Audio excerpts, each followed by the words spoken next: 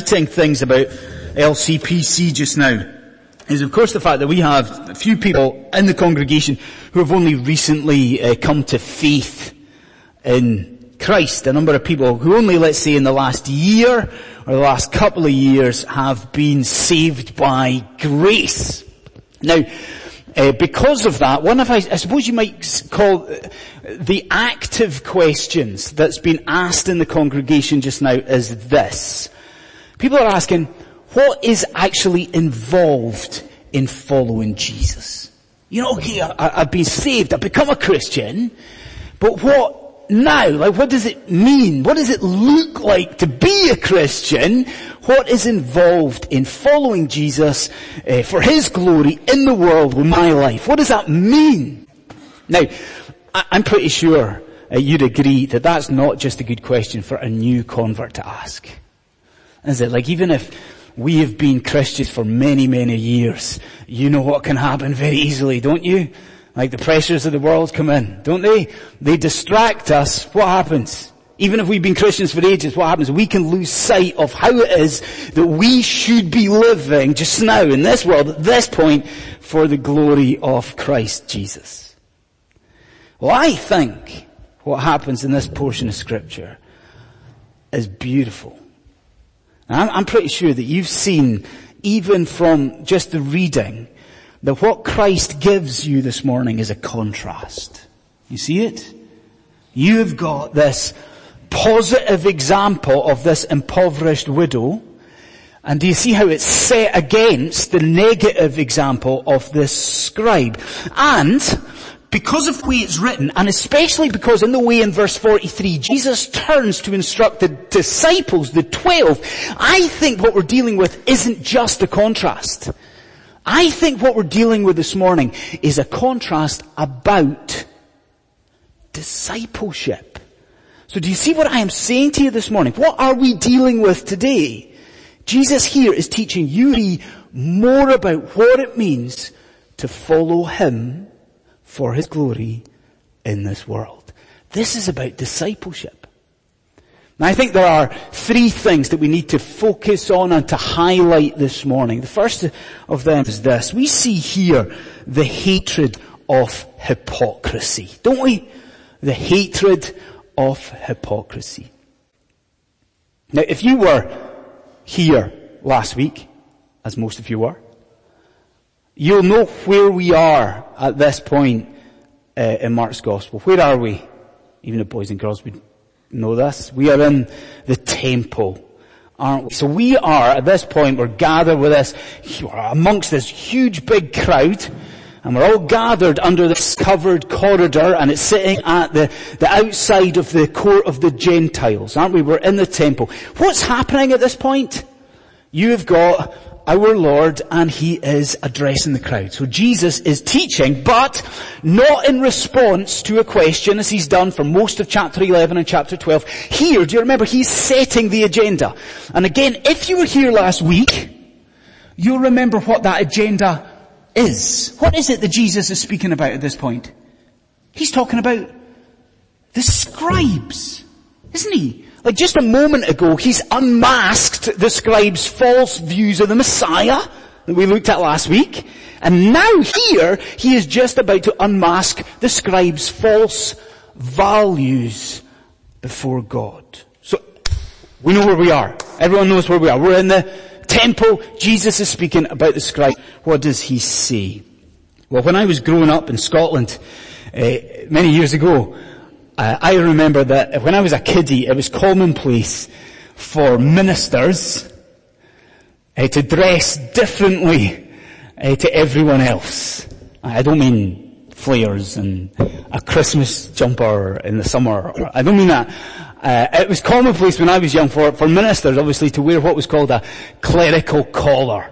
You know, a dog collar. I'm sure you know, you've seen it. You know what it's like.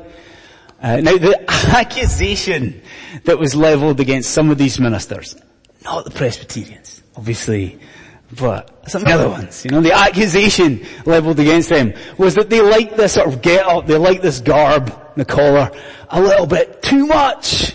You know, like in a society at the time going way back that actually revered the clergy. The minister is kind of like the fact that people would see a dog collar coming and think, oh, it's the minister. We better show him a little bit of respect.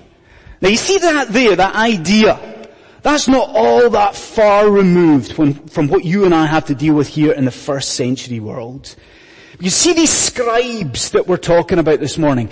They too dressed differently to everyone else. And you picture that. In Jerusalem, everyone, they're wearing bright clothing. But the scribes, see if you can get your head around this, the scribes would wear a long white linen gown. And they would have tassels on the end of it. And then the most remarkable thing is that if the people saw a scribe coming, do you know what they were expected to do? They'd have to stop what they were doing. They'd all have to turn round and everyone would have to stand as a sort of mark of respect for the scribes. Now, you can see, if you look at your Bible, that it's this sort of thing that our Lord is actually speaking against here. Because have a look at verse 38. Like, what is this complaint? What is Jesus' criticism here? Do you see? He's saying that these guys, these scribes, they love this attention just a little bit too much, don't they? Like he's saying they love this sort of adulation. They love prancing about in their robes. They love sitting in the synagogue where every eye can see. They love being the special guests at the feasts. And then, look at the last one. They even love praying at length. Why? Not to plead with God for the salvation of sinners. Why do they like to do it? To win admiration from other people. Isn't it? Don't you think it's appalling? Because remember who these guys are. What's their job? They're scribes. These are the experts in God's law, and they're caring not a jot about God's honor. They're only caring for themselves. Isn't it awful? Do you agree it's awful? Do you know what? It gets worse. One of the contemporary Jewish historians, he tells the story of a woman called Fulvia. Now, apparently Fulvia's story was known right throughout the ancient world. In the first century, everybody knew about Fulvia. She's a resident of Jerusalem, I think. And the thing about Fulvia was that she was loaded. And Fulvia was rich, uber wealthy. Problem was, Fulvia's husband just died. Fulvia is bereaved. And you know what that's like, first century world, a widow, to be bereaved. She's vulnerable. So what does Fulvia do? Fulvia goes knocking on the door of the scribes. Because these are the lawyers, after all, aren't they? They are the experts in the law, and she needs help. And what do I do? How do I get financial security? What should I do with my money? And what do the scribes do? What do you think they do? Not to put too fine a point in it, they rip Fulvia off. They take her for absolutely everything she has. She's left destitute. And I'm saying to you, isn't that also what you're seeing from the Lord here? Look at verse 40. Like, what does he say? Think about the gravity of what Jesus accuses these men of. What does he say? They devour widows' houses. Like, do you see these men? Do you see what they're like? They're not just wanting attention. They don't just want recognition. No, they're abusing their position to injure the vulnerable, the widows, and all in the name of God. Now, why are we here? We're here because, as Adrian said a moment ago, this is the living Word of God. His inerrant Word. Now we're here because we believe, I believe, you believe, don't you, that your God has something to say to you right now from those verses and that situation. Now I wonder, what do you think that is? What do you think God is saying to you from this? Well, I think, yes, there is definitely a word about false teaching. Wouldn't you agree with that? Because what is it that Jesus says exactly about the scribes? Do you remember what's the word he says? He says, beware the scribes. Doesn't he? He says, beware. Do you understand what we're hearing here? that you and I are to watch out for, and we've also got to warn others about people who preach in the name of God, but are much more concerned for their own honor and their own glory. Now think about that.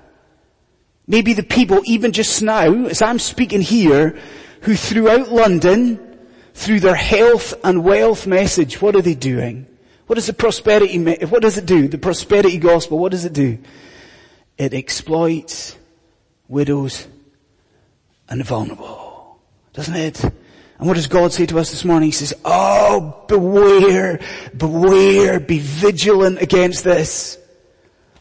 But I also think there's something maybe even a little bit more uncomfortable here for you and I. Because what did we say at the start? The scribes, a negative example of what it means to live and to live for God. And I'm sure you see the lesson. Friends, our God hates hypocrisy. Isn't that what you see from what Jesus has to say about the scribes? Our God hates superficiality, hates religious insincerity, hates religious show, hates people pretending in His name to be something that they are not. And I don't care how long you've been a Christian. I'm sure you know that is a real battle in your heart. Isn't it? Don't we, even as Christians, love to pretend? Isn't there hypocrisy right here? Isn't there, it sounds so cheesy, but it's true. We talk the talk in here, and we don't walk the walk. And we'll come and we will pray so eloquently at a prayer meeting when we are silent before God at home. And we will come in here and we will talk with our brothers and sisters, and the language, it'll be beautiful and it's so spiritual. And outside we will not have said a word about the gospel to anyone during the week. We are masters of disguise. We'll see here the lesson in the scribes.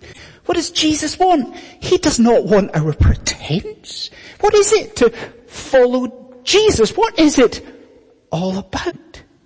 Surely it is not about outward show. Our God is a God who looks not on the outward appearance. He's a God who looks on the heart. What is the Christian message? What is it I'm supposed to do in following Christ? God wants our sincerity and He wants our honesty in Christ before Him. So we see a hatred and a hatred of hypocrisy.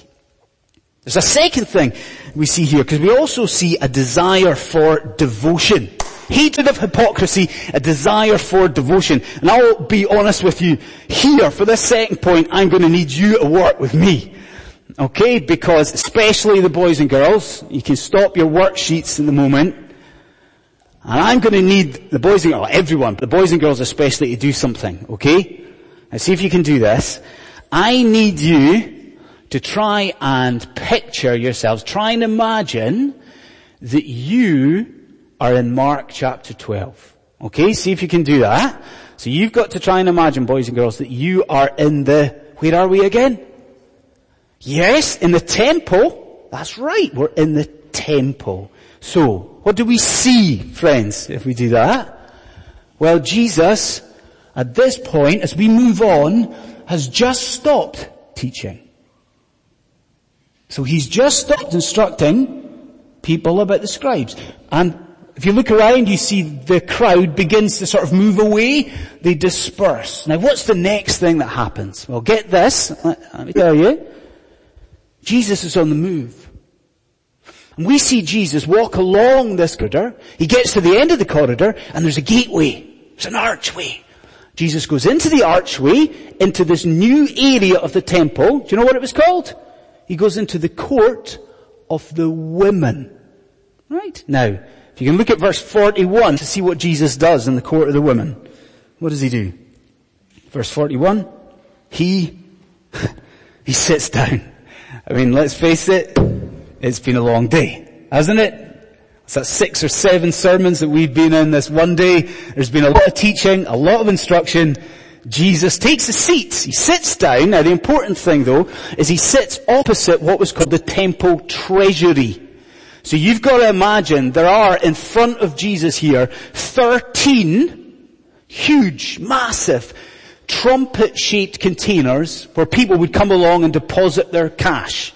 So everyone's got the picture? I hope. You boys and girls, you've got it? Jesus sitting opposite the temple treasury. Well, in actual fact, what is important is what our Lord has his eyes fixed upon here. And do you see what it is? What is he looking at here? Yeah, there's a lot of coming and going. There's rich and the famous. They're putting all their wealth into these containers. Jesus doesn't care about them. He's not concerned for them, is he? He is looking at one solitary individual. He can see this woman, a poor woman, an impoverished woman, make her way through the crowd. She gets up to one of these containers and she drops in a couple of coins. Now, in this, and I am wondering, why? Like, what is it about this woman and her circumstance that is just so fascinating that the Lord of Glory is seated and looking at her? Well, this week, one of the most timely things happened to me in my life. It's remarkable, really, when you consider we are in Mark's Gospel. I this week went to Claudio and Marilene's house for a meal, a Brazilian feast, really. Claudio and Marilene obviously know the way to my heart. It's through Brazilian food. And after the meal disappeared, and I was wondering where Claudio went, he came back with a metal case, which raised a lot of questions for me, but Claudio put the metal case down on the table and then opened it up.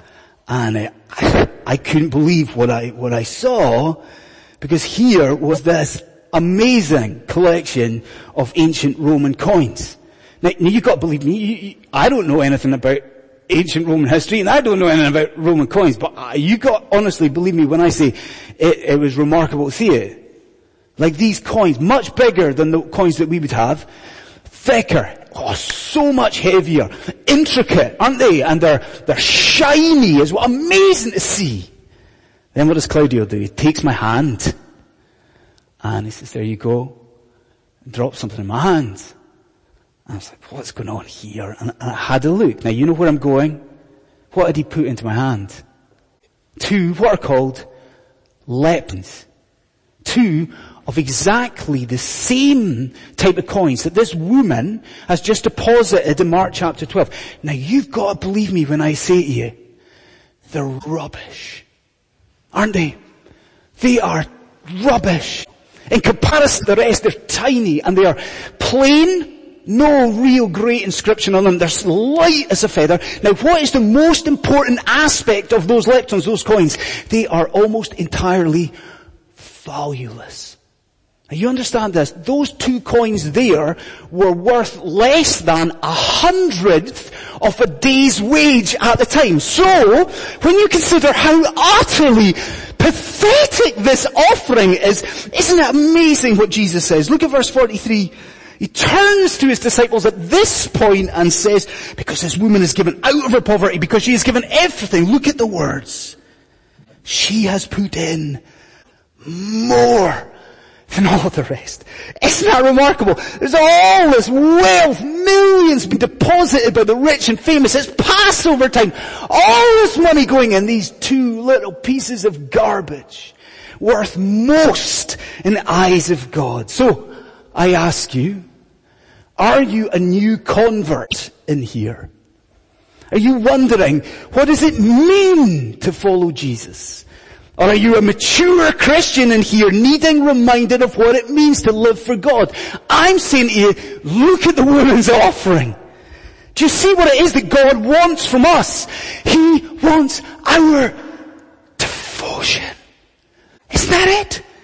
Like Christianity is not about pomp and circumstance.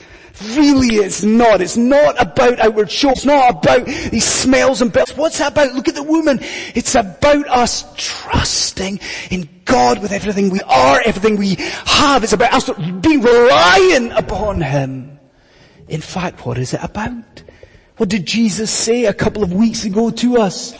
It's about loving God in Christ with all of our heart and all of our soul and all of our mind and all of our strength. And I don't know where you are in your Christian walk this morning. Like, it could very well be that you're struggling.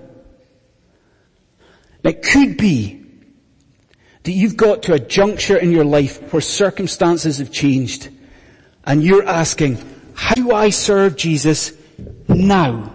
Like, what do I do to bring Jesus honor at this point in my life? Are you asking that question? Don't you see the added lesson from the woman? This is beautiful. That even the seemingly insignificant acts of devotion, they are priceless to God. Isn't that special? Like, even the tiny little things, even the small acts of service, even the little gifts and talents that we've got, if we use them for God's glory, if they come out of a heart that loves Jesus, what are they? Even the little things, small things, what are they? They are as gold to God. They are as gold in the sight of the Lord Jesus Christ. We see hatred of hypocrisy, but we see here God's desire for our love, our devotion. And then the third thing, and that is the termination of teaching. I'm just going to close with this. And it's a tragedy, a calamity that we often see in the church. And it's when people delay coming to Christ for salvation. When people put off coming to Jesus for forgiveness. And I think if you've been a Christian for any length of time at all, you'll have seen this and you'll know it all too well, don't you? You know that idea where somebody actually in their minds and in their hearts, they know that the gospel's probably true. You know, the people who think, well, yeah, I've been taught by my parents, and I've been taught in the church, and yeah, okay, Jesus is the Son of God, and yeah, He died for sin. I get it. He's risen, and plan of salvation. And what does that person do? They procrastinate. And they put off pursuing Jesus. And they leave it. They leave it. They decide to pursue other things, and they pursue what the world has to offer, and they think in the back of their mind, oh, well, one day I'm going to come to Christ. Like, one day I'll bow to Jesus, just not just now. Leave me alone. I'll do it later. Now, what I want to know right now is whether that sounds familiar to you. Not whether you've heard this before, but actually if that is real to you just now. If you are in here just now putting off Christ Jesus. Is that where you are? Friends, I need you to know what you've got in front of you in this section of Scripture. Because you see that moment that I drew attention to with the kids. The moment where Jesus stops speaking about the scribes and He walks along the corridor and He walks into the court of the women. Do you know what that is? That is the end of our Lord's public ministry. It ends there. From this point on in Mark's Gospel, our Lord is going to teach, but He's only going to teach the disciples. He's going to turn to His people. He's finished with the crowd. Now, isn't that a thought? His public ministry is finished. You remember it? That ministry that began in chapter 1? Remember when He calls the disciples to be fishers of men? That ministry. Like that ministry that saw Him crisscross Galilee, He was teaching and He's healing. That ministry that saw Him decide to fix His eyes on Jerusalem. Go up through Jericho with Bartimaeus and up through Bethany, and He's instructing and He's appealing and He's forgiving and He's pointing people to Himself as the very Son of God. That ministry, that beautiful ministry, now, here, finished. It is done. Do you understand? The crowd have now heard it. The crowd have had their chance.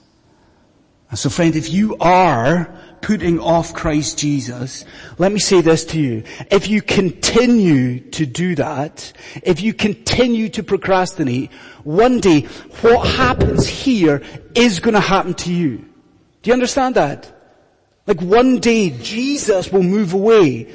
One day your opportunity will have finished. The door will close. Spiritually speaking, one day you're going to see the back of Jesus walk along the corridor through the gateway with his people, leaving you